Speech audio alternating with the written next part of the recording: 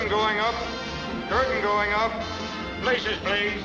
Palmetto, stand by. Ladies and gentlemen, she comes to you from the cornfields of Indiana. She loves the Constitution more than she likes most people. Allow me to introduce Shouse in the House.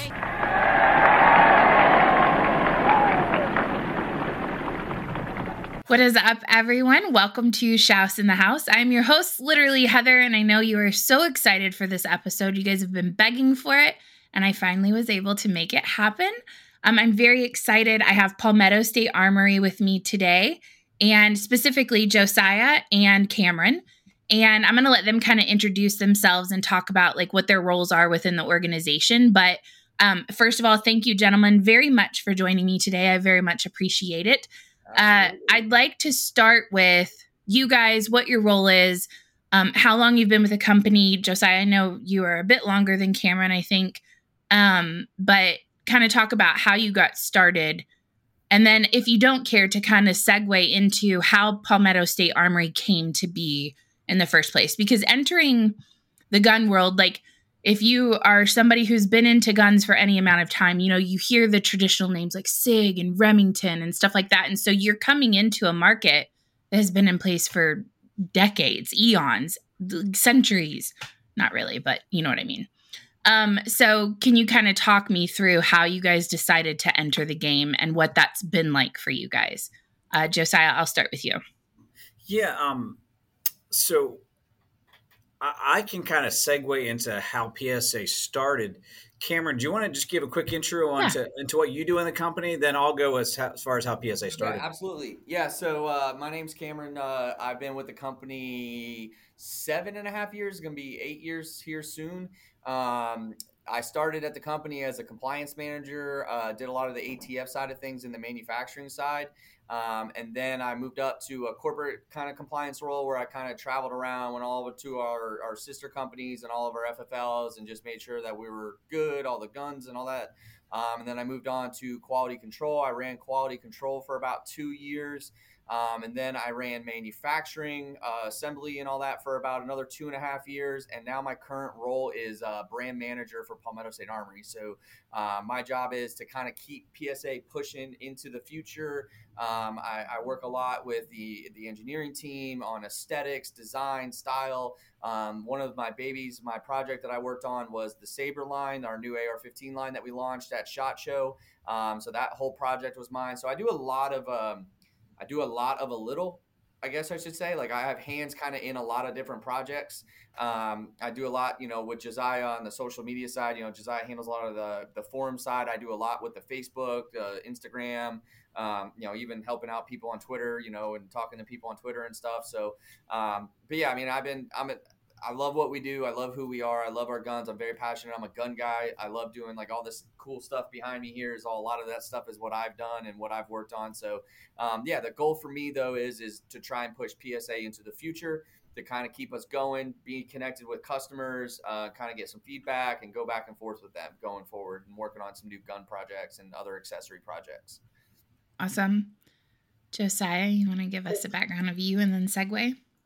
Yeah, absolutely. So as an employee, I've been with a PSA for a little over 8 years now. My role in the company, I've got a couple different ones. Number one, affiliate marketing manager. I deal with a lot of different, folks who are YouTubers, websites who promote PSA stuff, as well as, yes, Heather.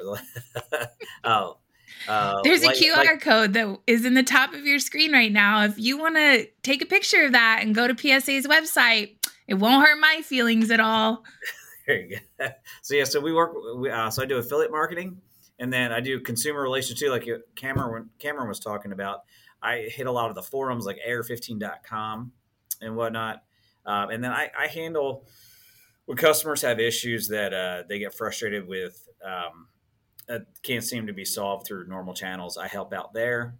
I do tours of PSA, and then Cameron and I hit all the podcasts that we can. So a lot of, like Cameron said, a lot of different, our hands are in a lot of different pots. As far as the beginning of the company, I was an owner for the first 5 years. So my total is about 13 and a half, maybe a little bit more. But for the first 5 years, I was an owner. Jamin and I started the company out of his garage. we both were basically tired of our jobs and we wanted something new. And so we threw around some ideas, and PSA is long story short, ultimately what we landed on. And we started with 4 products.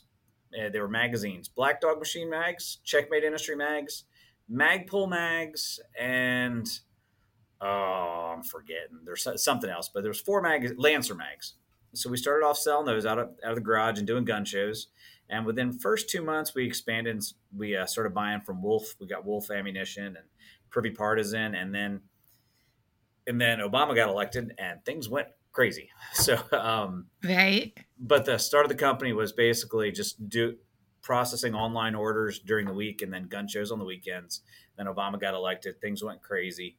And then as far as where the manufacturing started, we used to buy Magpul PMags from DSG, Defense Solutions Group.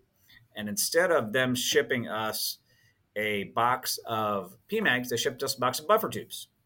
My brother pulled one out and he said, "Ooh, this is cool. We need to start making ARs now."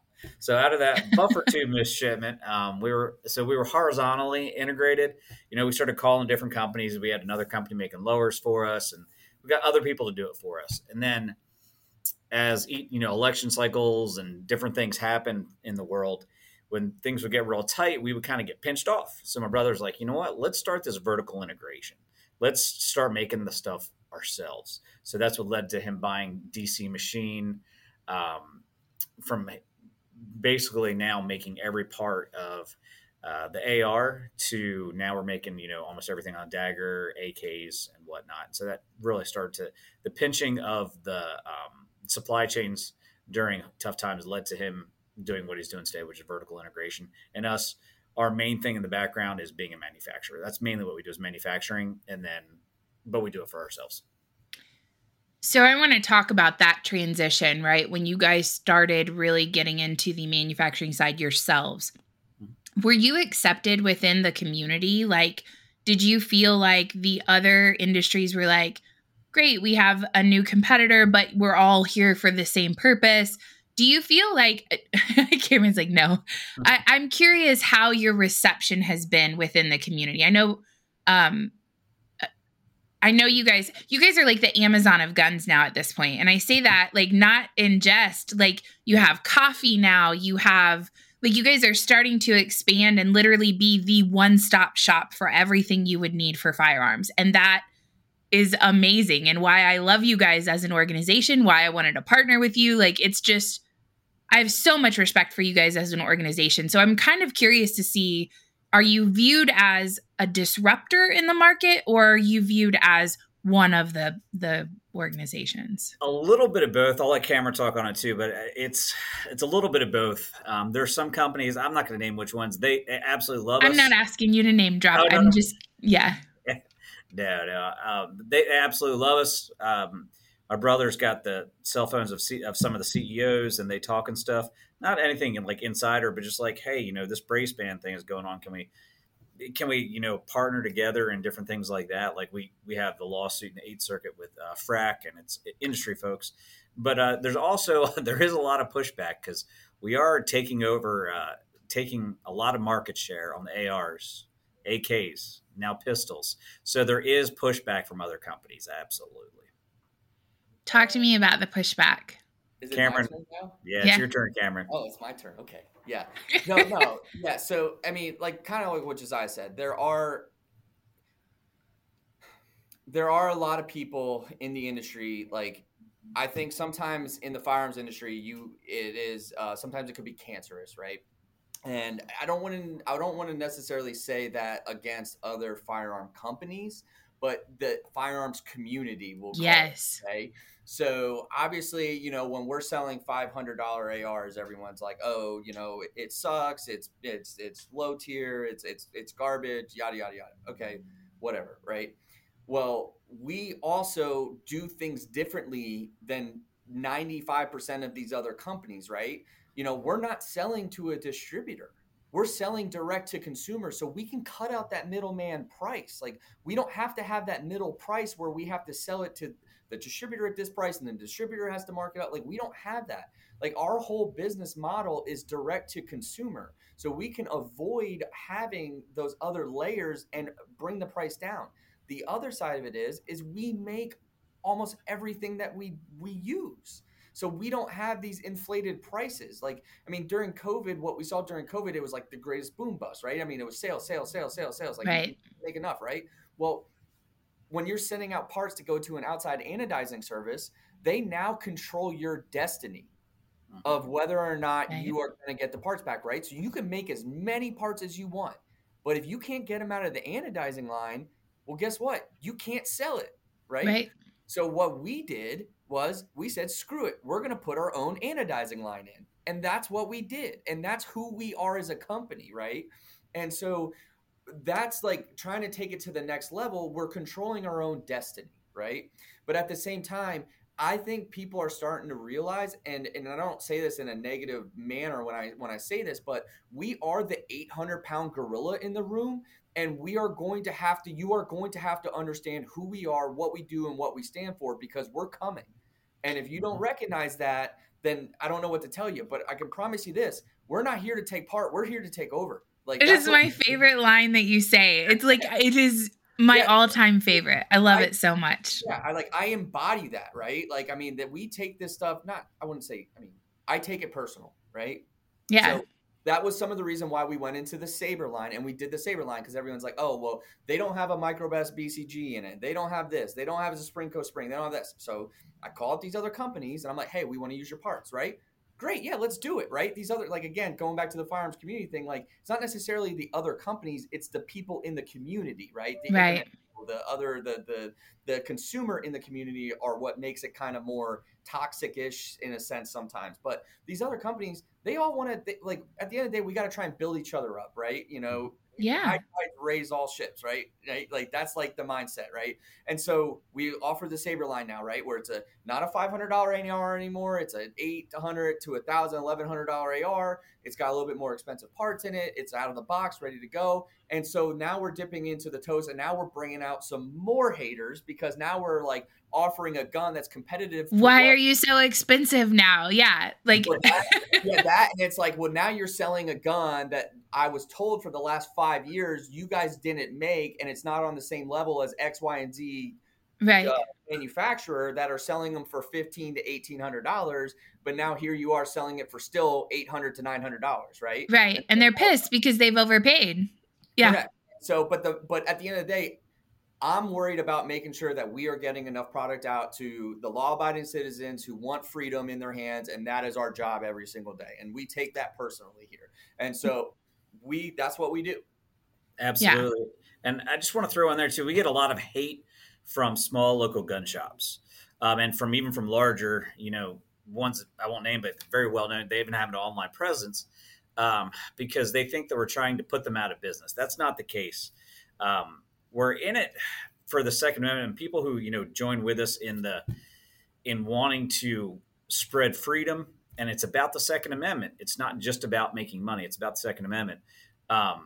So what my brother did is he bought DPMS in the Remington bankruptcy, and DPMS it's not a token. It's a genuine effort to show, small local gun shops and even some medium-sized ones that, hey, we're here to support you as well. Because when PSA dealers, they get sold lower for $49.99, and then ours, the price of ours on the website drops to $39.99. They get really ticked off. So my brother bought DPMS that is dealer only. It doesn't take the traditional PSA model of direct to consumer. So it goes through distribution, goes through dealer. We have our own dealer portal, so they can come in and buy it. It's map protected. It's got MSRP and all that on there. So my brother wanted to make it known as well that we're in here for the Second Amendment. And part of that is helping out small local gun shops staying in business. Yeah, because without them, we couldn't do our transfers either. Yeah, right. And to that point too, like with the DPMS side, we also did the same side of things on the AK side, right? So on the AK side, there's not like readily available parts, right? So there's a lot of guys that like to build AKs in their own home with the 20-ton shot presses and like even small time builders, right? Well, they're building kit guns, right? So when people buy a kit gun that's a demilled kit from, some con block country, well, then they rebuild it. Well, sometimes when you get those kits, parts are bad, right? And Right. then they have to replace them. Well, then now they're on the search trying to find all these parts, right? No one is just selling forged trunnions on the shelf anymore. You can't get those.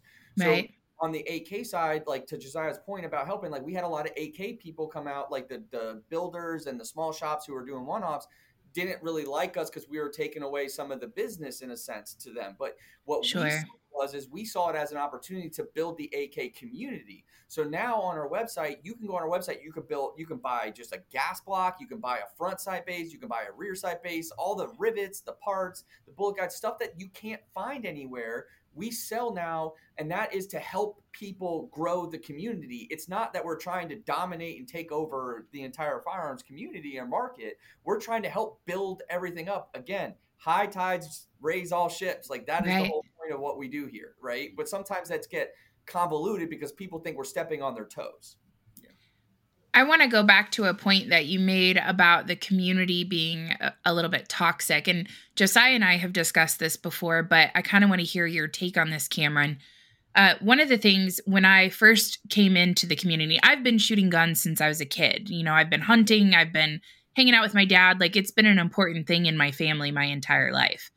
And when I first started getting into like the gun community, like the best way I know how to word that, it's really interesting the gatekeeping that goes on. It's they want to talk about how they want everyone to have firearms, but it only can be cool firearms. And you got to have this Gucci gear, or I don't really want to like hang out with you because you have this crap, and they'll find pictures of people in stores that have, holsters that don't fit their firearms or, whatever. And then they make fun of those people.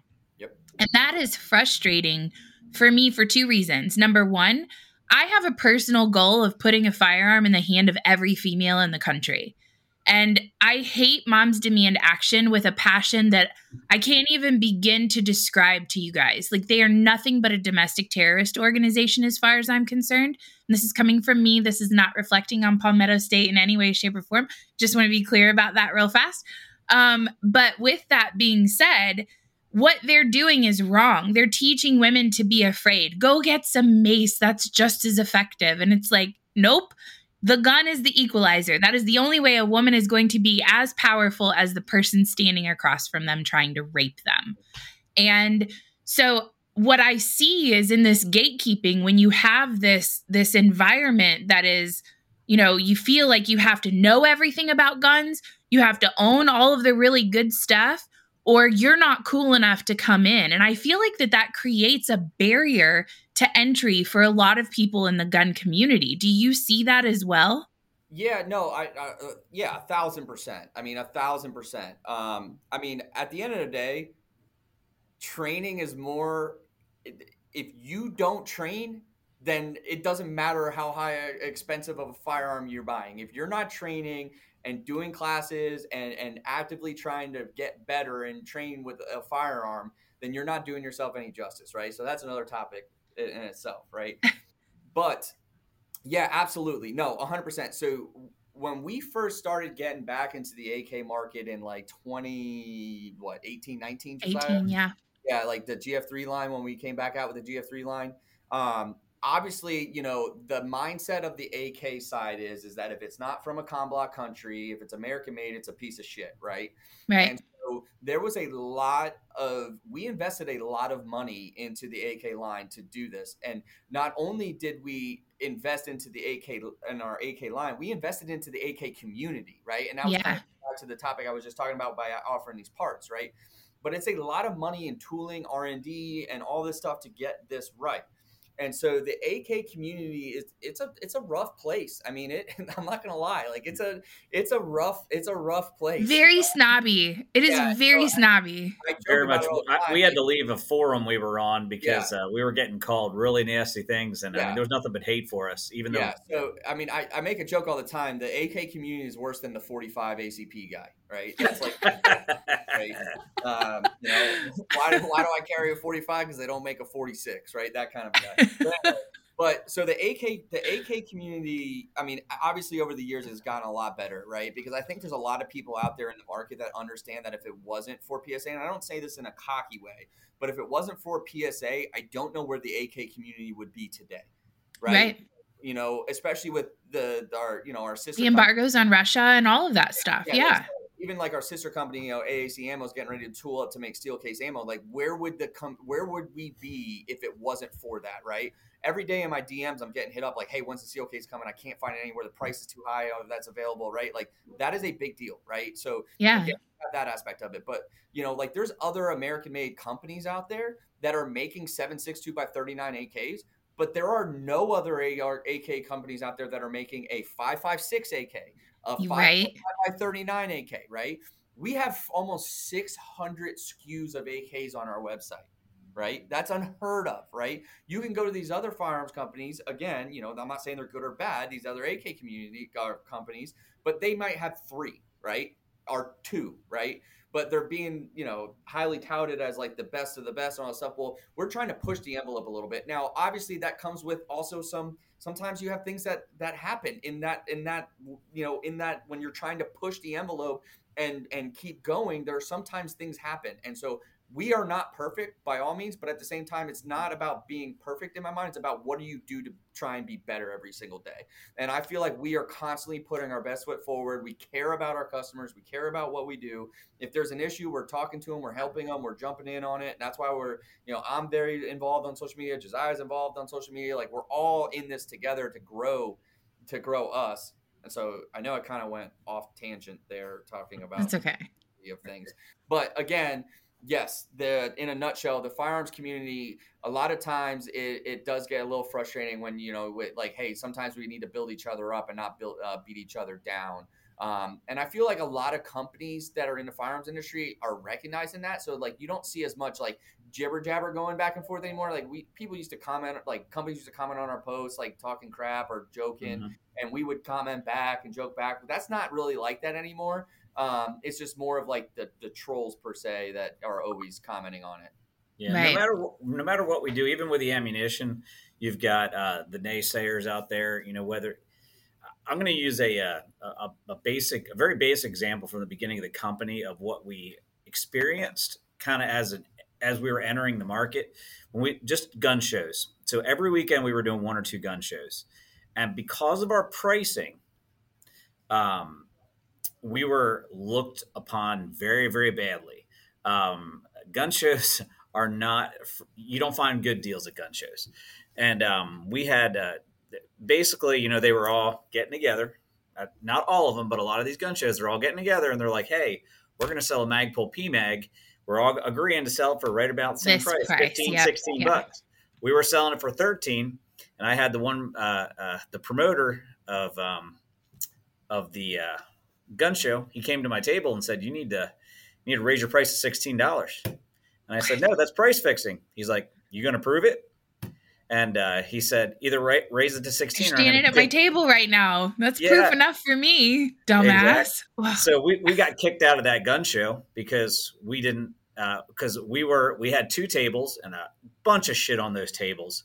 There were other people, he said, hey, she bought 16 tables and she's selling for, anyway, it was pretty crazy. But sometimes that small analogy, it's not as bad anymore as that. But that type of attitude used to be a lot more prevalent in the firearms community, but it's not near as bad anymore. But the barriers, when you're getting into different industries, you do get a lot of pushback. And we got that even when we were starting PSA. They didn't like the fact that we were low on price. They did everything they could to stop that, but in the end they couldn't. I want to go back to a comment. I think, Cameron, you were talking about this. about sometimes products that are inexpensive are viewed as cheap. There's nothing about a gun that's cheap. Like, it's all guns have function to them, right? Unless we're talking about, well, okay, I'm not going to say the name of that company, but I almost fucked up right there. But when you got the products that you put in the hands of clients, they're not cheaply made. So I want you to talk a little bit about why you guys as a company have decided you're really cutting your own nose off in spite of your face as an organization from a profitability perspective. With the product that you guys are putting out, they are very good firearms, but you guys are choosing not to fuck people over as far as the price is concerned. And I want you to talk about why that's the case, because I think sometimes, again, people, we're conditioned as consumers to think, oh, if it's inexpensive, it's cheap, it's not good, it's kitschy, it's going to break down on you or whatever. Talk a little bit about why you guys decided to do that. Like, what's the purpose for you guys? Yeah. I mean, a lot of the laws and the stuff that is being struck down, or like one of the biggest terms that is being tossed in there is common use, right? And so the goal, it's because of the New York v. Bruin situation. Correct. Yeah.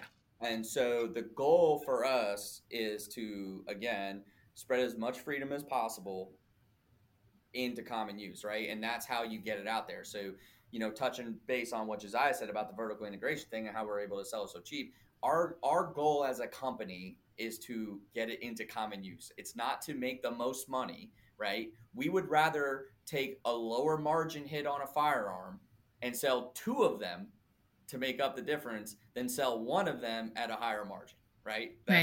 That's just the way our business has been found, right?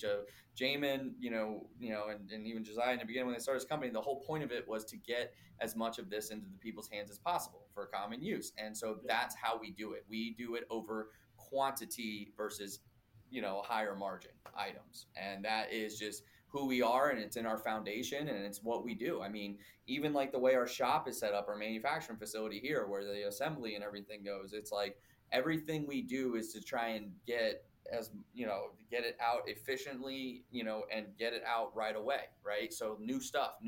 Like today alone, I created 12 new SKUs for the website. Right? Like, I mean, and they're being built right now. I literally just got the pictures sent to my email. As soon as I get off of this, I'm going to get them enabled, put on the website, and they're going to be for sale today. That's awesome. That's how fast things happen, right? And that's why when you control your own destiny, you can do that, right? We have a production meeting every day at 9 in the morning. And at 9 in the morning, we already kind of have a plan of what we're building and all that stuff. But it's like, hey, well, let's run, last week we ran like a daily deal on a 5.56 AKM, right? And in the morning, it's not like we had 500 of them sitting on the shelf waiting to be sold. It was like, hey, let's build up an extra 100 today and let's put them on a daily deal and see how they do, right? Right. That's what we did. And so we go out to the floor and we now start building the hell out of these guns, get them built, get them out the same day. Now they're up for sale. They sell out. So the next day we do another 200, right? Right. And going like that. But then we have the flexibility in the company because of how much we make ourselves and we control our own destiny. We can do fun things like that. Yeah. That's awesome. Okay. I want to ask 2 more of my own questions, and then I'm going to go to some of the questions that the guys had in online. This is kind of a twofold question, and it's mostly about SIG. So they have their Rose collection that they just came out with, and then they also have their Micro P365. And you guys have the SKU on the site, but it's never in stock. So I'm curious if the micro version of the dagger is coming out anytime soon, and I'm going to tell you guys why. So I took my daughter with me. You guys got to meet her at the NRA convention, and she fell in love with the PS365 the P365. And she loves it. And I'm like, well, I would rather you have a dagger. So can we just wait till their micro comes out and then you can have that instead? So I am curious because her birthday was yesterday. That's what she was going to get. So hint, hint, nudge, nudge, is that coming? And then are you guys looking at doing anything to kind of target the female audience? Are you guys looking for, as a girl who loves guns, we kind of like colors. Like, I'm not going to lie. That's the entry level for women into guns. Like, oh, it's pretty, I'm going to buy it. I think so the micro dagger frames are still a little ways out. Not going to lie to you. We will have the slides. Like, we have the slides for sale right now, and then we'll have the magazine available here shortly. But the frames are still a little ways out. I don't have a hard ETA on that. I don't want to commit to anything because I don't want you to get mad at me. And, I'm not going to get mad at Ainsley. Will get mad at you. Yeah, so that's. I don't. I will say that there has been conversations about different colored frames and different color slides and stuff, right? But at the end of the day, here's going to be the determining factor, right? Everything we do is mass producible, okay? So if that market share is only 20 guns a day, well, that I don't know how doesn't make it profitable that is going to be. Now, I will say it has been a topic of conversation. So it is being talked about, and I 1,000% agree with what you're saying. Like, having an idea on bringing in the female shooter and the female market into this space is right. Is an idea. So again, I don't have anything hard data as when the complete micro dagger will be available, or colors. But I will say that the colors are definitely being talked about. Yeah, what we're saying right now is the micro dagger will be this year. Just other than that, not 100% sure. Okay. Okay, I'm going to go to some of these questions that the guys have asked. So the first one is the exact same question that I just asked. Okay. Estimated time of arrival on consumer level custom shop, and if in works or not at all, would it be something that you guys consider? That's shadesy. Yeah. I know, I saw it. So again, it kind of goes back to the conversation about mass producible, right? So our whole business model is based around mass production, and that's kind of the mindset. So I will say this. So if you see, and I know you probably see it, maybe some of your viewers and some of the other people have not seen it yet, but that is why when I did the Saber line and how I did the AK line, we are doing things that people are doing one-off wise, right? For example, right. I had a lot of people that were buying our AKs, sending them out to a gunsmith to get it chopped, different length, pin and welded, and all that stuff, recrowned and sent out.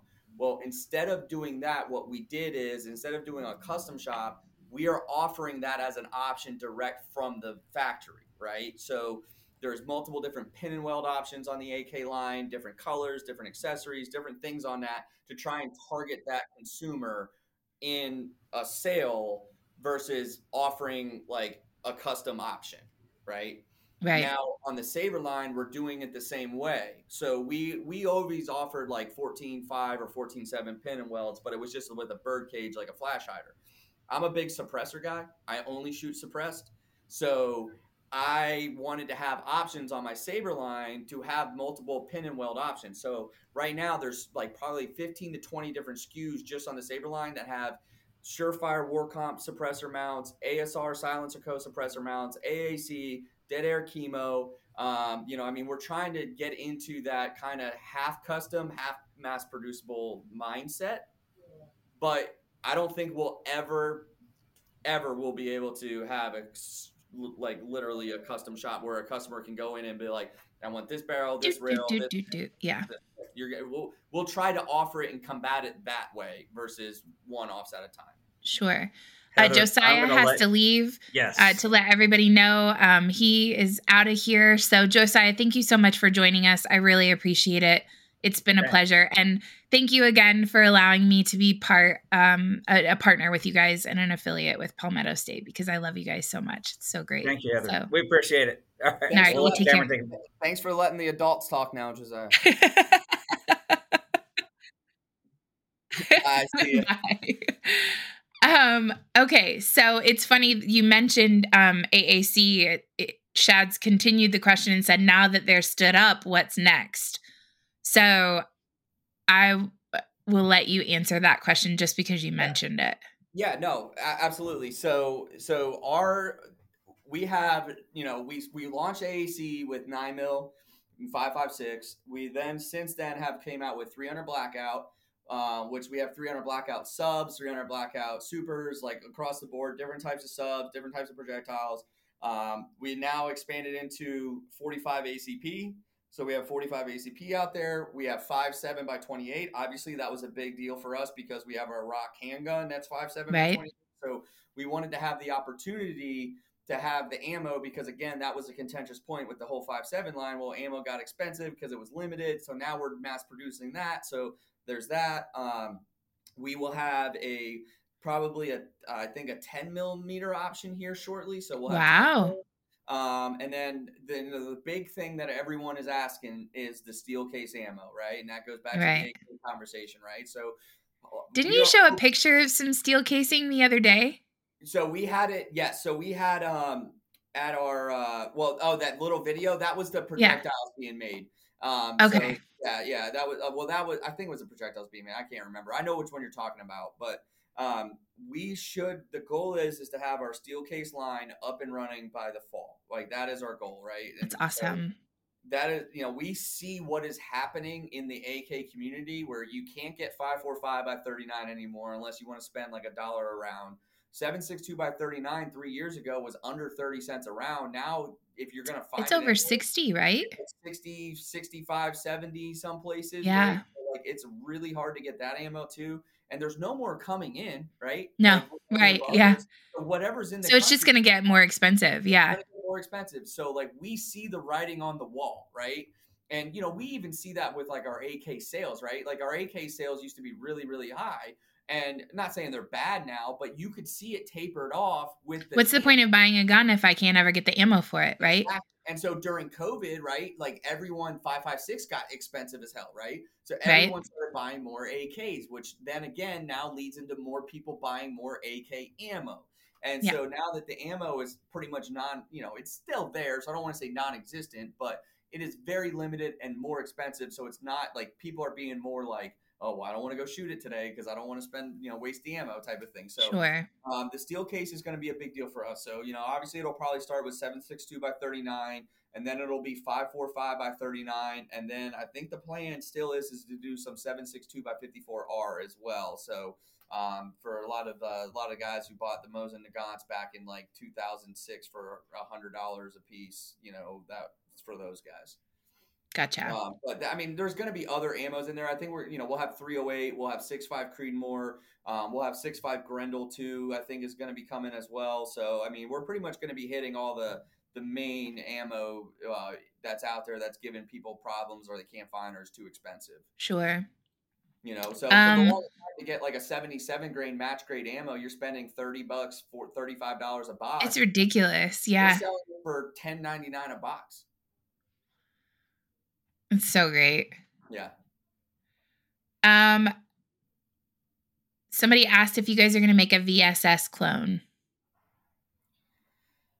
I don't want to say no, but what I will say that non-AR,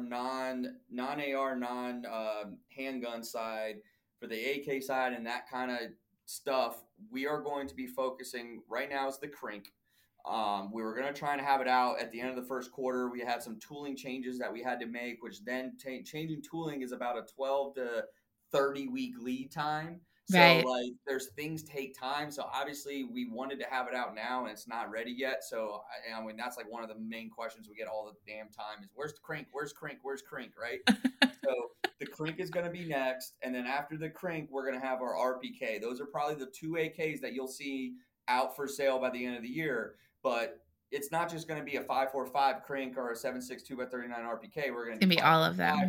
5.56, 7.62 by 39. So there'll be multiple versions of each one of those guns in this year. But then we have also like one-offs. So like I was telling you, like my job is I do a lot of one-offs and little random things. So we'll have like a 5.56 adjustable AK here soon for like the people that want to shoot suppressed and all that good stuff. So our goal though, like right now for the next like 3-4 months is to try and push more 5.56 AKs because the ammo's there. And so we're trying to get more people to buy that and buy into that. One of the biggest complaints you get all the time on the 5.56 AK side is the mags. There's not 5.56 AK mags readily available everywhere. Sure. So we have our own mag coming, I think probably next week. So, That's awesome. Provide that to the market. And it's a really nice quality mag too. It's not just like a, plastic mag. It's going to be, metal reinforced in all the right places. So it's going to be a really nice mag, but it's going to be available and affordable at an everyday price. See, that was one of the things that people, like, at least that I heard complaining about the 5.56 AK, was that the mags were just so expensive. Like, you can't find them, and then when you can, they're outrageous. So like the only mag that you can like really readily buy right now is kind of like an AC Unity mag. right. And so that's really the only option, unless you want to spend like $60-$70 on a Circle 10 5.56 mag. And so Right. we'll have our own mag. I think it'll probably be about $25, nothing crazy, but at the same time, it's going to be like metal reinforced. So it's going to be a really nice quality mag, right? So Sure. obviously if we wanted to just go a cheap, like fast route, we could have went with non-metal reinforced and all that stuff, but we didn't want that. We wanted to have a metal reinforced feed lifts. We wanted to have metal reinforced spine on the front and the back, a metal reinforced base, like we went overboard on this mag to make sure it was a good mag.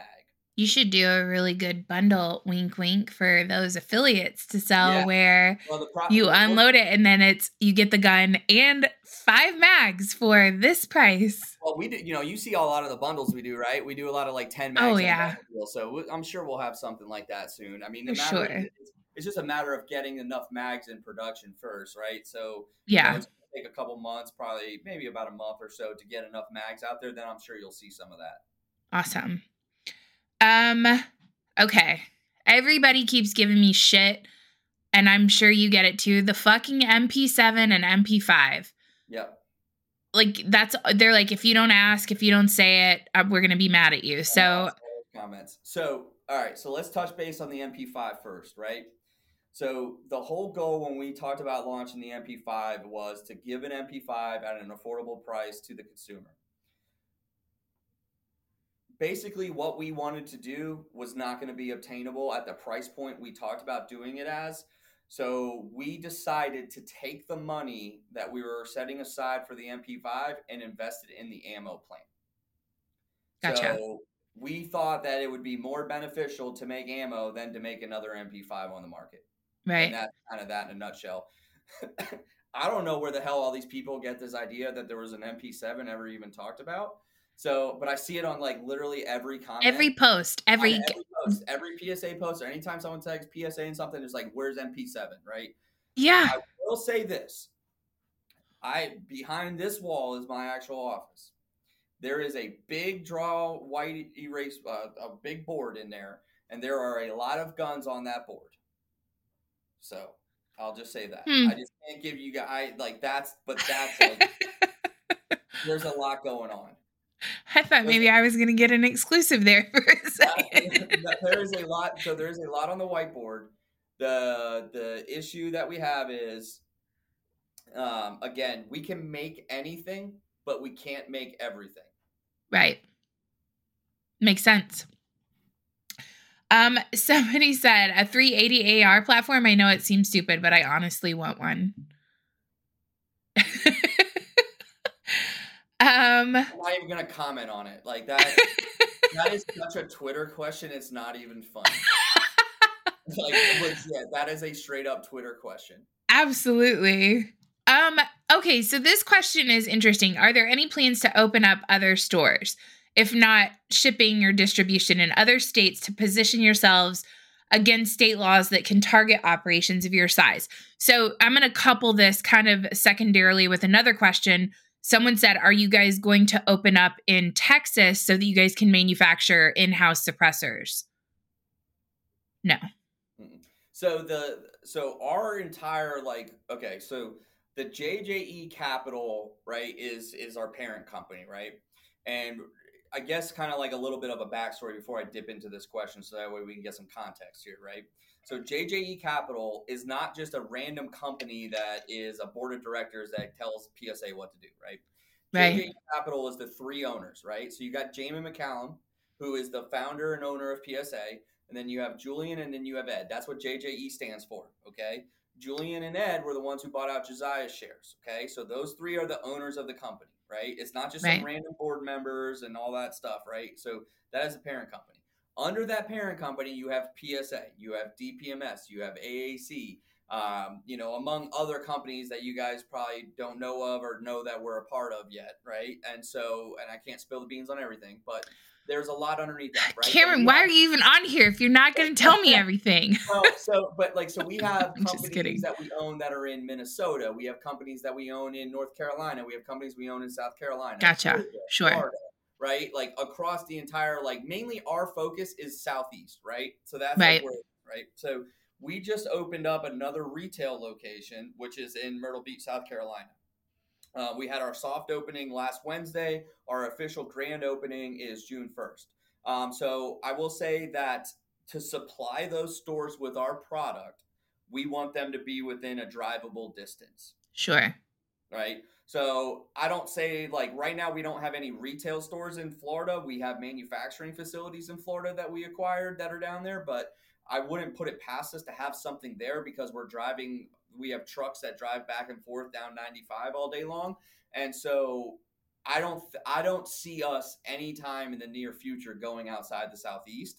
But again, I've seen crazier things happen within this company, so I can't make any promises. So you want me to finish the topic about relocations and stuff? So, yes. So basically, in a nutshell, I don't see us moving out of the Southeast anytime soon because the goal is to be within a drivable distance, to be able to take product from our location to that location easier, more efficiently, and cost effectively. So right. I'm not saying 10 years from now we might be over across the entire United States. That could happen. But, our goal right now is to just be able to focus on the Southeast and what we have going on right now. I already told you guys have Amazon of firearms. You guys will be everywhere eventually. Yeah. I mean, our biggest, our business model is online, right? So like our retail stores are not small. Sure. And like I said, the Myrtle Beach store that we just opened is our biggest store, and we're going to have a museum there. So Jamin is a huge gun collector and he loves guns and he loves history. And so we're going to have a really nice museum set up there, like with all the cool antique guns and machine guns and things like that for people to see. So I'm originally from Charleston, South Carolina. Oh, okay. And so that's how I kind of like flirted with the idea of you coming on my show. I'm like, we're practically family. I'm from Charleston. So like, and I can't remember, and I feel terrible now. The little guy who runs your all's Twitter, Neil? Yes, that's him. And I was like, you should totally come on my show. And he said, I'll pass it up to the powers that be. So yeah, Neil's a good dude. I like him. He is super based. That was one of the questions. It was like, how did they become so based? And I was like, that is such a nerdy question to ask on a podcast, but okay. I literally send him screenshots all the time. And I'm like, dude, you're so based. I can't even do it. He was at NRA, right? Yeah, I thought I met him. Yeah, he's a good dude. He helps us out a lot because I manage a lot of like the groups and the things like that we have. We have like probably like 8 Facebook groups for like a lot of different product lines. So I'm like an admin and in a lot of those groups. So like I just don't have time to do everything, right? It's hard. Yeah. So like, I'm still here working with my guys in the shop, like in the manufacturing. I'm still technically over manufacturing, but I'm still doing like all these other stuff. So like I'm helping out a lot here. So, sometimes I need a break too. But, I like to give people, I think something that's helped us over the past couple of years is giving people a face to the company and a face to the name and stuff. And so that's why I'm not using like our PSA account to comment back or talk to people because I want them to know who we are. Like, I'm just a gun guy that likes to build guns. Like, that's what I like to do for a living. I want to have the connection with them, and that's why I'm sending down for the Farmageddon a saber for them to shoot. Like, I want all y'all to go down there and run the piss out of it and have a good time and see that we're making something like badass, right? Legit, like yeah. That's the whole mindset. Yeah. So this question is worded kind of interesting. It says, any type of gun policy promo on their website, ? Donation options. I'm not really sure if they're asking, like, do you guys ever work with them? Do you ever partner with them on anything? We do. So we did a lower with the Gun Owners of America not that long ago. It's still available, I think. Yeah, and then you guys have another lower. Hint, hint, everybody, use the QR code, go look. They have another lower that $10 from the purchase of that lower goes towards the lawsuit to get rid of all of this stupid fucking legislation that they're trying to pass through, or the rules. Exactly. It's not even legislation anymore. Yeah, that's exactly right. Like the whole brace lower and stuff like that. Yep. Like the guys at SB Tactical, obviously we do a lot of business with them, so we really like those guys, and obviously the whole thing is a bunch of crock of shit anyway. So, but yeah, I mean we try to do things. I mean we do a lot of stuff with like Sonoran Desert Institute. Like we do a lot of stuff with those guys. Now we don't put it in there as like donate to this or donate to that really a lot. Now I think you're going to see over the next probably year, you might see some of that just because of where we are politically in the country and what's going on. I think there's going to be a lot of stuff coming along those lines. We're going to be doing our own podcast in-house to kind of try and bring, I guess it kind of goes back to some of the questions we talked about earlier. Like I want it to be a firearms community podcast, right? Yeah. That's what I want. I want to bring the community together, and I want to be that focus on it. So we'll be starting that over the summertime to really bring people on and talk about things, to discuss what's going on in the world, where we're at, what's going on with this, like how can we help, what can we do together, and Sure. really kind of just, bring everybody together. Yeah. It's funny because I went to NRA. That was my first time that I've ever been there. And the NRA has Hold on. Tell me when you were walking around. That was the first time I've been there. And I don't know if I should say this or not, but it felt like a Fox News commercial as you were walking around. There was like gold and silver for sale everywhere. There was like people like dressed up in old military uniforms and shit. Like I swear to God, I was walking around. I sent a video to my wife. I was like, look I'm on a Fox News commercial. There's it's no shit, dude. Yes. Everyone's wearing Let's Go Brandon shirts and shit. It was so funny.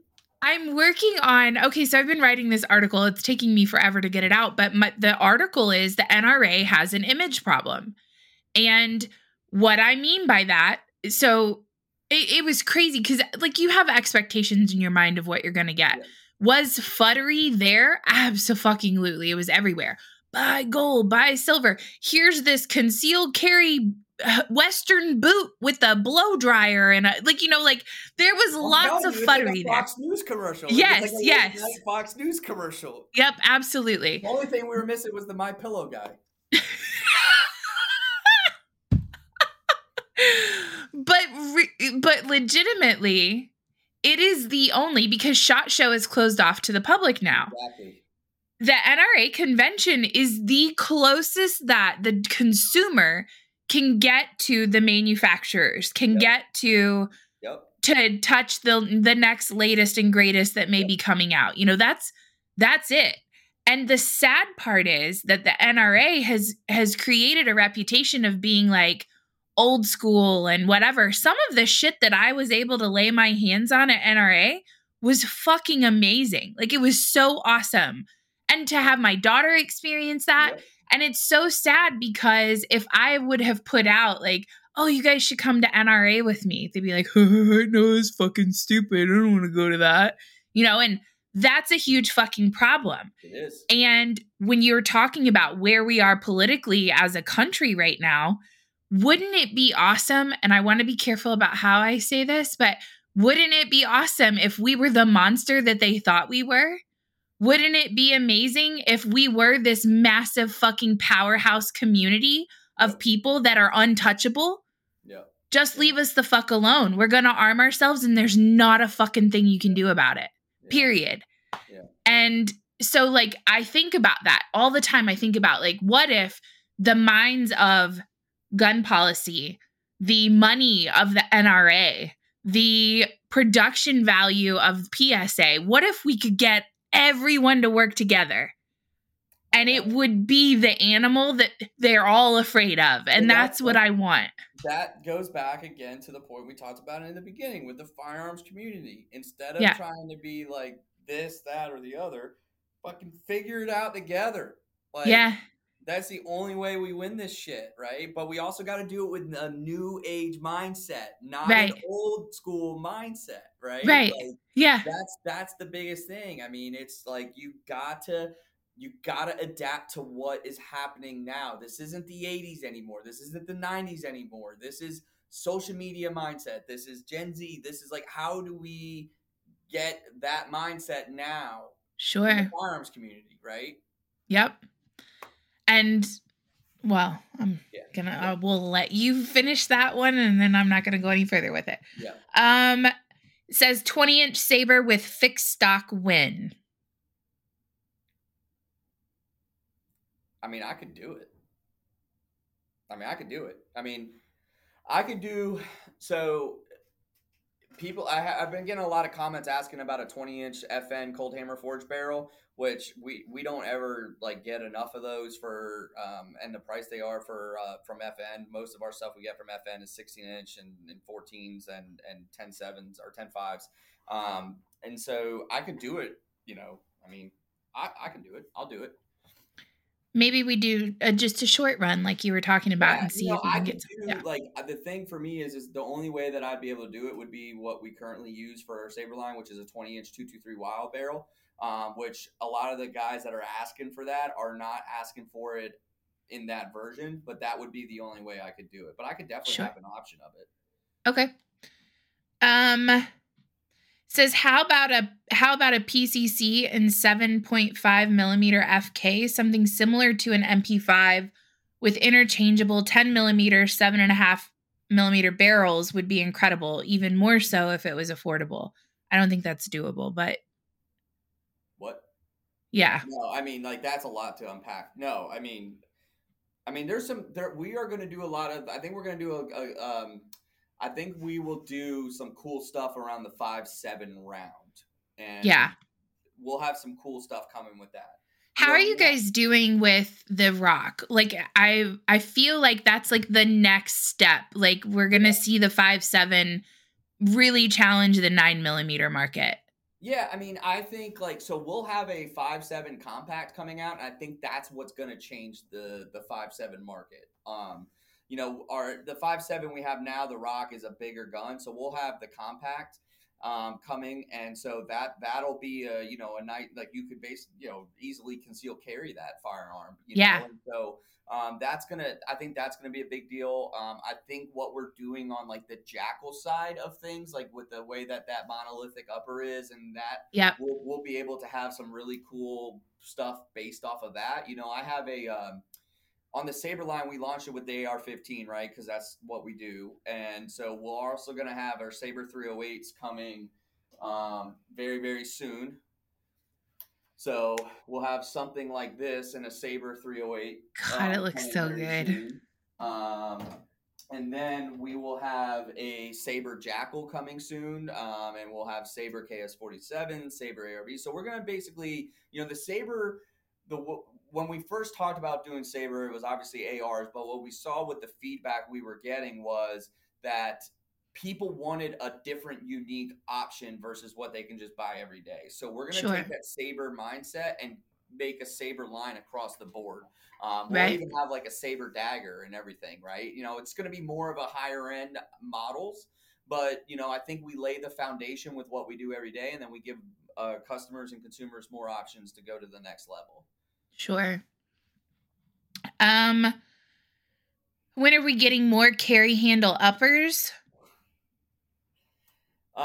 They are trying. That's all I can say. Like the H&R team, those guys, they're doing a really, really good job of trying to get that stuff out into the market. And it's just Mike Wetland, who runs H&R. He was the former owner of Nodak Spud. And so this is like he is super passionate, I will say, and I'll use that word, for what he does. So like he literally, and those guys are in there are like hand deburring things, hand polishing things, like making the stuff perfect to get to the consumer. And that stuff takes time. I mean, it just does. And so obviously they're coming and we sell them every day and we're getting more every day. But at the same time, like the mindset of where we're at, we want to make sure they're all perfect. So when that happens, it's hard to scale. And so, like the AR side, the AK side, we figured out how to scale and mass produce a lot of that stuff. Even like some of the Saber stuff. I mean, some stuff takes a long time to build. It's not just like throwing it together like adult Legos. Like this gun right behind me here, that has a timed barrel nut. And so you have to like literally screw the handguard on. It doesn't just slide on like a normal handguard. You have to thread it and screw it onto the barrel nut.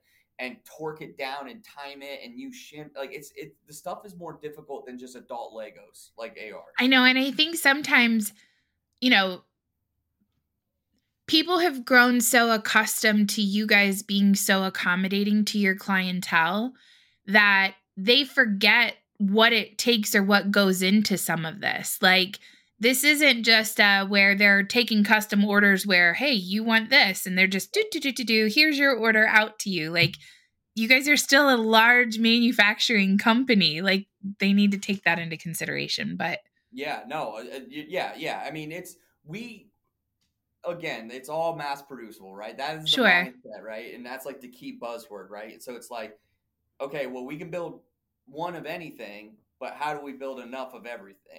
sure, It's hard. You have to balance that, right? You know, like, trust me, like, you know, back to Shad's comment about the custom shop. I'd love to be able to do that, right? And I'd love to be able to do that, especially on the AK side, where it's like, I want this gas block with this trunnion, with this trigger. Like, I'd love to be able to do that. It is just not beneficial for us. So that's why we just went and said, okay, well, we're going to have a variety, and we're going to give you as close to everything that we think we can offer in a mass producible format. Right? Sure.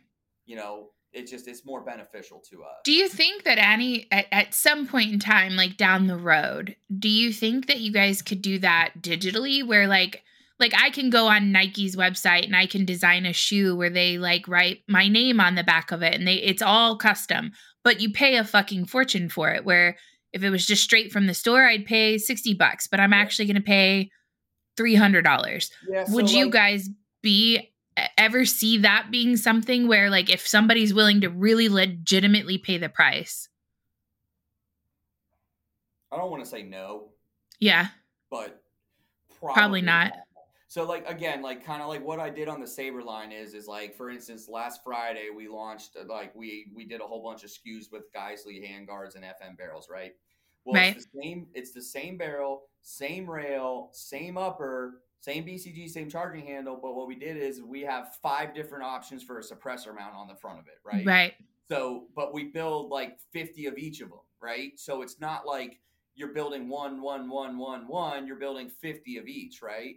And so, like, the way we do our website, we don't do where we just put every SKU in stock and you buy it and then we build to order. We build everything and it's in stock physically, so that way when you buy it, it ships faster, right? Sure. And that's how we were able to get around like a lot of the Washington and the Illinois stuff, right? We're pushing that stuff to the front of the line because it's physically in stock and we're getting it out right away, right? Like, we don't have these, like, some companies just have like everything available on their website, and then when someone buys it, it creates like a work order, and then they go out to the shop, pull it, build it, whatever, and it goes out. But ours is it's already built, it's done, it's over. Now, you know, sometimes it's which is why it's at your FFL in fucking 2 days. Yeah. And so, you know, and obviously we've done a lot over the last couple of years, because a lot of people were complaining, oh, the shipping time's 10 to 15 days. That's ridiculous, because the Amazon mindset, right? You know, you order, you want it in 2 days, right? We still have that, right? That's a part of who we are as a consumer now. Sure. I want it now. I paid for it. I want it right now, right? But at the end of the day, also, you know, these are firearms. So, you know, things take time. And so, especially going to an FFL, we got to make sure we have it on file and check things and verify. And compliance and all that stuff. Yeah. I love compliance. Would like to know if they've considered making any youth models. I actually really like this question. I'm curious if you guys have thought about doing that.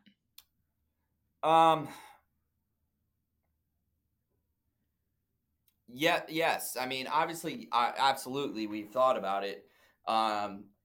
It's a matter of what we want to do with it, right? I mean, I think we have some cool stuff that's going to be coming. I think that we're going to, you know, like, this year for SHOT Show was the first year, and I've been here since the company's that I've been here, that we didn't announce 90% of the stuff we had at SHOT Show until SHOT Show happened, right? We kept everything under wraps that we were working on, okay? Yeah.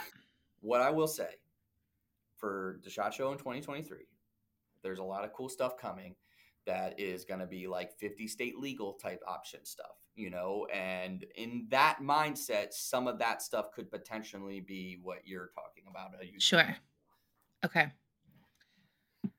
Still not going to tell me everything, and I don't know how I feel about that, but okay. Why do you hate my wallet so much?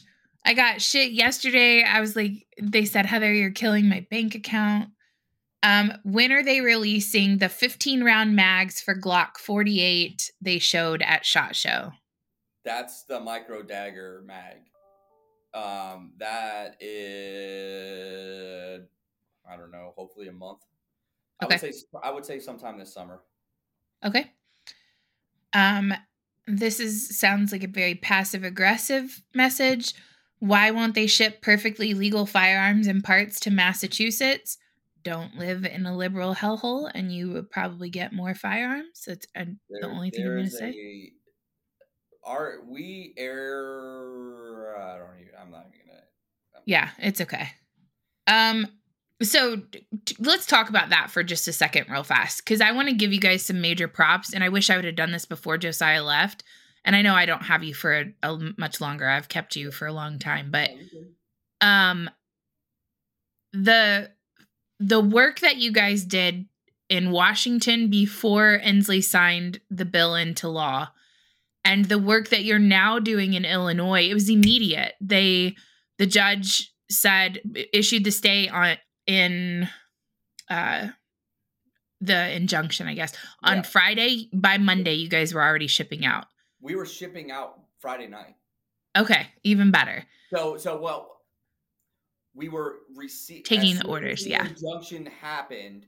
Literally 30 minutes later, we opened up the Illinois sales back onto the website. And so, we were taking orders all weekend for Illinois. And then Monday, it was like, okay, now we have to react and get these out the door as soon as possible because there might be a stay put in or something will happen. So we need to get them out, right?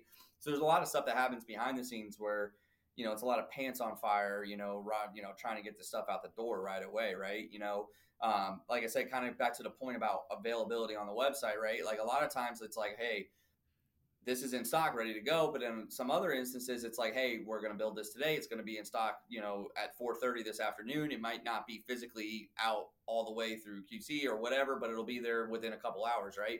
But when that happens, like Washington, me and some of my guys will go through, mainly it's the supervisors and the manufacturing managers now that took over the shop for me, so I can work on this brand stuff. It's those guys are out there literally with orders in their hands that are coming in live, going out there, getting the gun, walking it to test fire, walking it to the quality, walking it to packing, walking it to the truck and getting it on the truck and getting it out. Like that is how serious we are about getting these firearms and freedom out to our customers. Like these, like, it's not just like some random person. Like we have like leaders, like managers, supervisors, directors, out there getting product on the truck.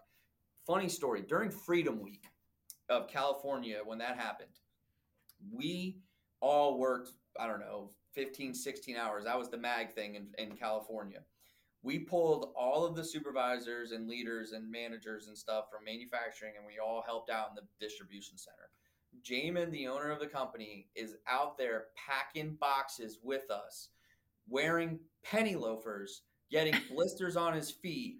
His wife is out there with us. Miss Deborah is out there with us packing orders. I'm out there picking orders. I'm out there doing this stuff to get this stuff on the cutoff date on the truck by the time it needs to ship. And that right there is kind of who we are as a company. It's not just our standard guys, like, not saying anything against them, but we are invested at the leadership role into taking care of our customers to the fullest extent. Like I'm telling you. Do you guys have, just to know kind of the inner workings, because you are dealing with tons of fucked up legislation, and so like it would be great if everything that you produced was 50 state legal, so you guys wouldn't have to field all these stupid questions from people that are like, can this go to California? Can this and like 90% of the shit cannot go to California. But do you guys have like in-house legal counsel that's constantly like monitoring the different state laws so that you guys are in compliance? How does that work for you? So we have like legal counsel, obviously, but so Jamin, the owner's wife, is the chief of compliance. So when he started the company, she kind of took over the legal, like, compliance side, studying that side, and she does a fantastic job at what she does.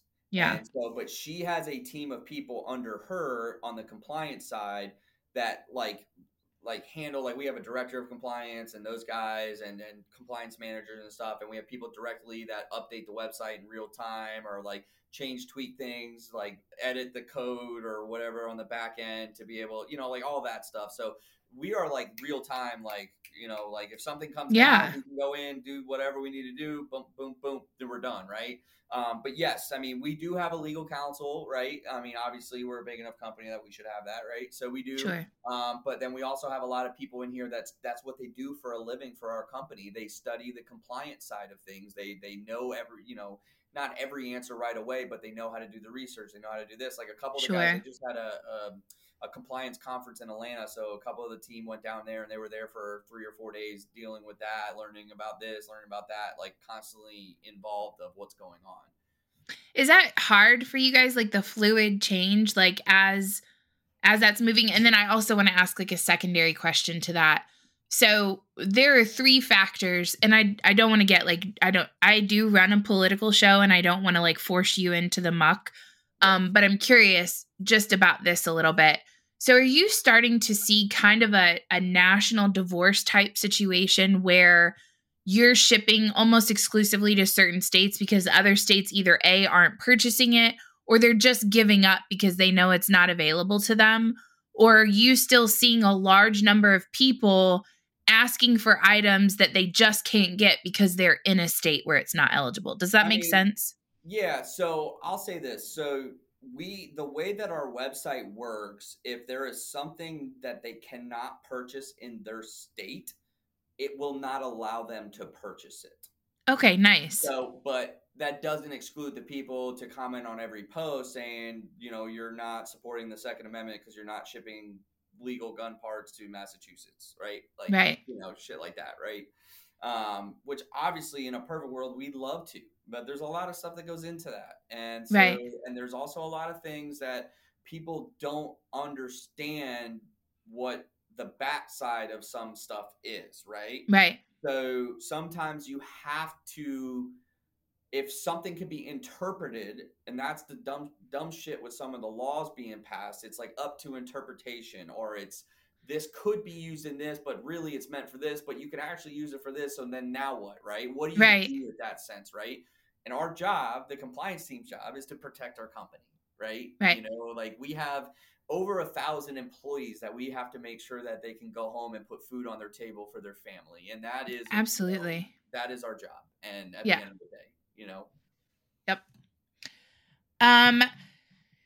So this one says, what are they doing to improve their QA QC processes as they warranty return? I think that was a mistake on as they receive data from warranty returns.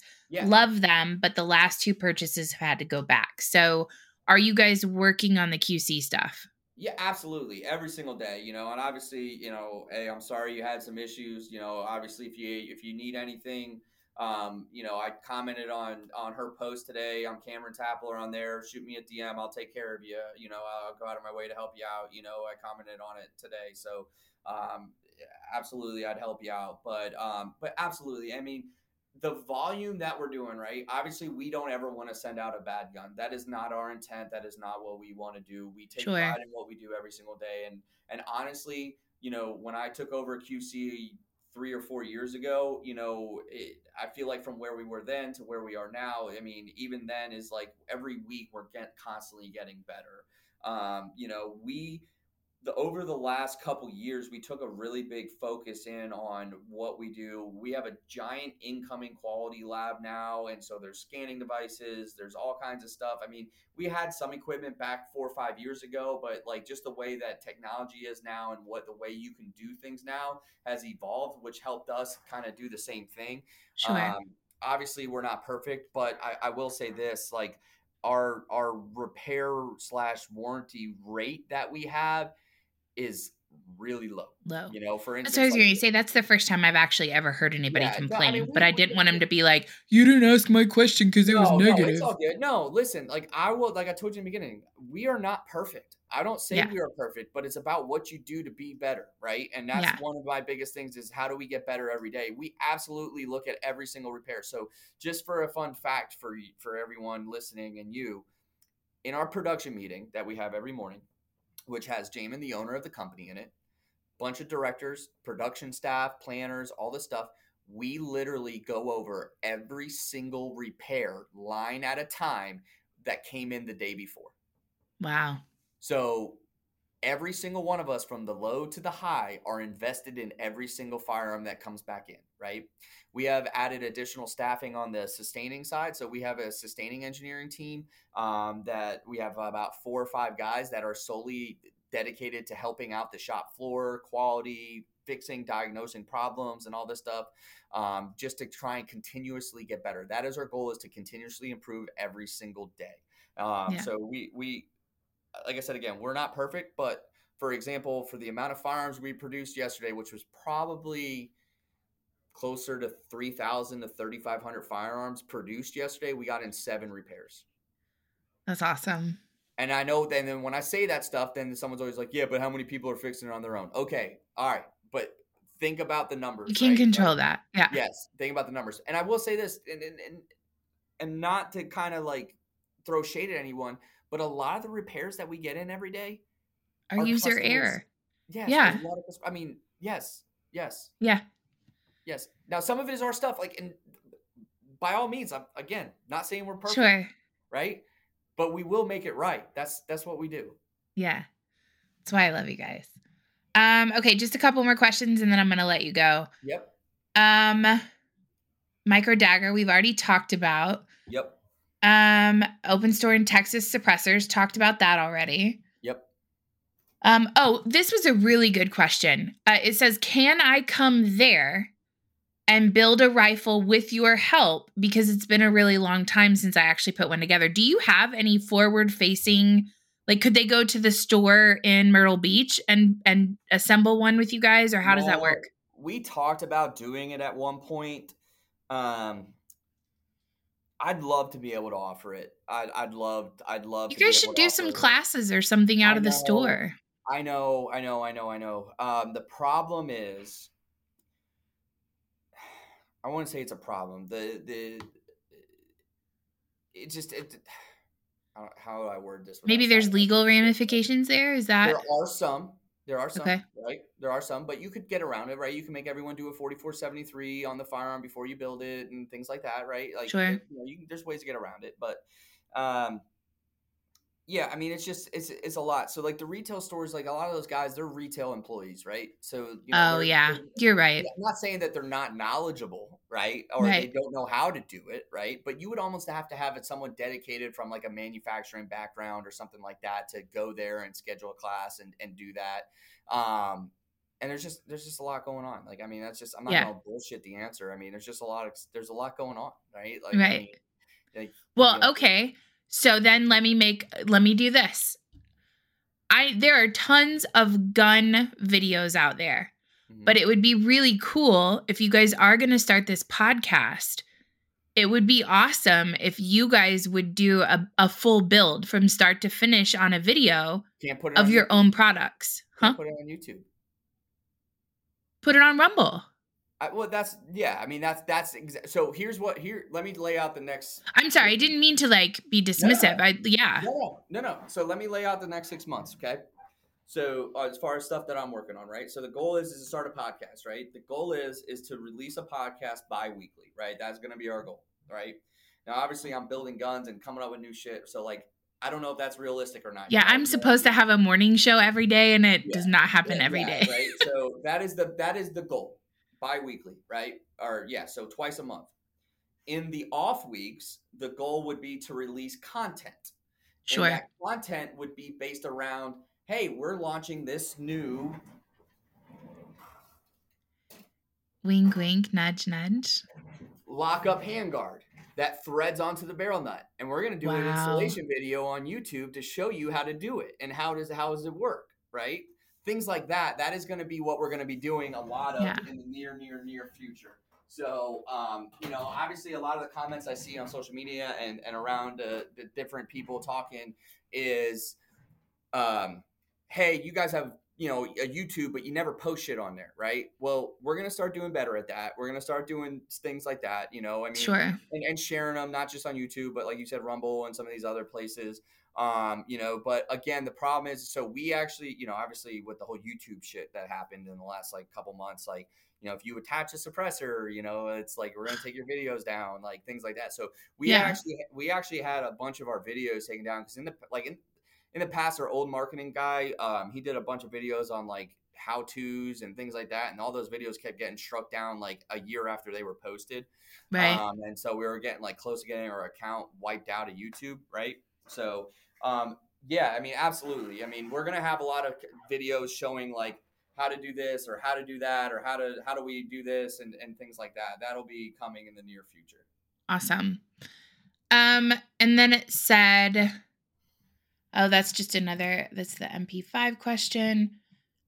Will PSA enter the suppressor market and bring inexpensive suppressors to the masses? So we own AAC, right? Not PSA, right? So Right. the JG Capital owns the AAC suppressors. So, I mean, there they are. I mean, I wouldn't say it's not going to happen, but, now if they said tomorrow that you can do a 4473 on a suppressor and not have to do a Form 4 or whatever, then absolutely, I think we would tool up the next day to start making suppressors immediately. Yeah. Right? But yeah, I mean, that's their wheelhouse. So we're going to let them guys handle that. Okay, just kidding. I've got just a couple more questions because they That's came fine. in late. Fire them off. Oh, no, just one more. It says, if I beg them enough, can they make a Jackal barrel in 350 Legend? No. Yep, nope, sorry. No, It's not going to happen Legend for you. It's just not, it's like, not to sound like I'm being a dick, but it's just not. Yeah. We would sell probably one a week and you would be Right. the only guy buying it. I mean, we had some other calibers coming in the Jackal, so we're going to focus on that. But yeah. So I'm going to personally ask you one more question to end the show. What are like the 3 things coming product wise that you're most excited about? Oh gosh. The Crink for sure, just because it's iconic, right? The way it looks and all that. And so you'll quit getting bothered about it. Yeah, no, that is absolutely an iconic thing. The 300 Blackout AK, because again, I'm a suppressor guy, so I love anything suppressed. Obviously 300 Blackout is a great suppressed round. It's what I hunt with. It's again, I don't shoot guns if they're not suppressed. I'm bougie, and so I love. He's that. one of those gatekeepers in the gun community, you guys. Yeah, no, I won't judge you if you want to shoot it, but at the same time, I don't want to have to worry about packing Hearing Pro in my truck because my kids take shit in my truck and throw it out all the damn time. So I always just keep a suppressor with me. Let me do that instead. No, and then my Saber 308 line that's coming. We got some really cool stuff coming on the Saber 308 line. We're gonna have like guaranteed sub-FOA guns. We're gonna be doing some like not retro guns, but like some clone-ish type style, big bore caliber type guns. Nice. That's what you kind of can see right here, and you'll probably be the only person in public that's ever seen this, other than some people in here. But that gas block out there is not the gas block that's going to be coming on that. So anyone who watches this video is going to know what I'm talking about. But yeah, we got some cool stuff coming. I mean, that would be my top 3. Obviously the RPK that's coming soon too. I'm a rifle guy. It's not that I don't like pistols, but I'm a hunter. I'm a big time hunter. So I hunt all the time. So I just was raised shooting long guns. And so I'm a long gun kind of guy. And, AKs are kind of my baby. And so the Saber line's kind of my stuff too. So that's kind of like my focus. But again, I'm also excited. The podcast side of things, I'm going to be doing that. That's going to be me. You're going to be seeing me on that stuff. My goal is to give people that are our customers a face to who we are. what we Right. do, what we stand for. You know, like I told you in the beginning, we were laughing about it, is like, hey, we're not here to take part, we're here to take over. I'm 100% fucking serious about that. Yeah. Okay? And so I want people to know who we are and what we do, right? Like a lot of times, like people. Well, I don't mean, even just know- like that question just now about you guys getting in suppressors. Like they didn't even know that you guys are already in the right? game there. Or Caliber Coffee. People don't know that we're doing coffee. Yeah. People still don't know that we're doing ammo, right? So like Right. my goal when I do this podcast is I want people to I have a lot of like of my guys here and the people here that I work with every day that I want to bring on to tell their story, right? Yeah. And I want to be able to tell a story about who we are, what we stand for, where we're going and where we're heading going into 2023 and beyond. And so, you know, I want to bring on a lot of the engineers to talk about their projects they're working on and give them like show off some stuff like, hey, like, you know, at SHOT Show, you can see stuff, but that's only if you're really insider, right? And Sure. then at the NRA show, we don't really bring all of our concept guns or stuff that we're working on that's a ways out. But like, hey, why don't you guys come on and let's talk about it, right? I want to be able to give people a face to the name and get to know these people on a personal level, because at the end of the day, we're just a bunch of gun-loving nuts here that love guns and love what we do. And I want to project that out to people out there and be able for them to have a face to see what we're talking about and who we are. I want them to get to know us. I want them to think of us as more of like a buddy and like a family or a friend. Yeah, for sure. Yeah. You know, I mean, because at the end of the day, I feel like we're normal people. I think there's like some companies out there, not just the firearms community, that are they're not personable. They're not this. They're just business. They're disconnected. Our whole business model is to spread freedom and get as many firearms out into common use into the law-abiding citizens' hands, and that's what our job is. And we take that seriously. I mean, we have a sign in the shop that says "We build freedom," and so I mean, it's you know. So we take it seriously. I mean, that's kind of my focus. You know, I'm really excited about this podcast, and I want to push it out there. I want to bring in the firearms community. I don't want it to just be a PSA podcast, right? So like when I pitched it to the owners, I was like, hey, here's what I want to do, right?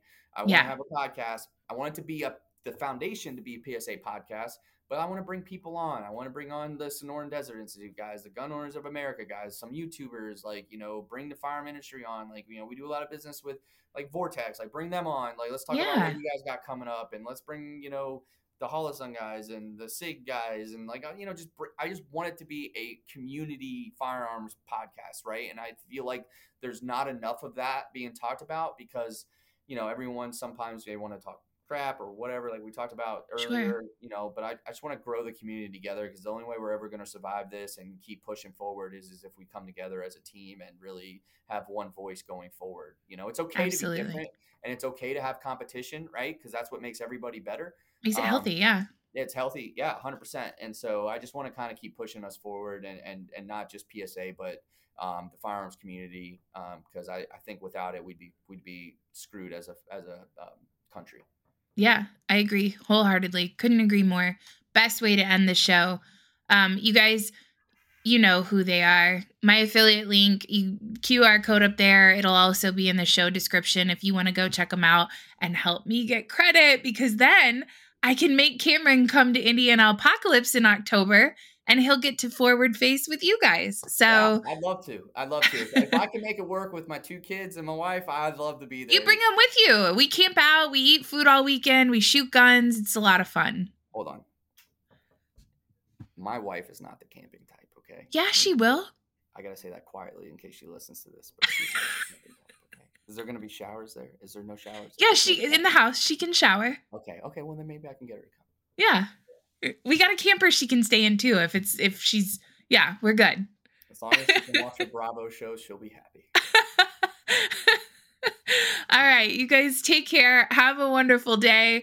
Whatever time you're watching this. Cameron, thank you so much. Absolutely. I really appreciate you. I appreciate everything you do. I appreciate what y'all do. And, you know, we appreciate it very much. Thank you for your time. No problem. You take care. Thank you so much for taking the time to listen. I hope you enjoyed this episode. If you'd like to be notified whenever we have another episode come up, please subscribe. We are available on Spotify, iTunes, iHeartRadio, Google Podcasts, wherever you listen. Please make it a great day in America. This is the country where few people leave, too many people want to enter, and dead people still vote. Take care. Praise the Lord, and pass the ammunition, and we'll all stay free. I know not what course others may take, but as for me, Give me liberty! Oh, give me death!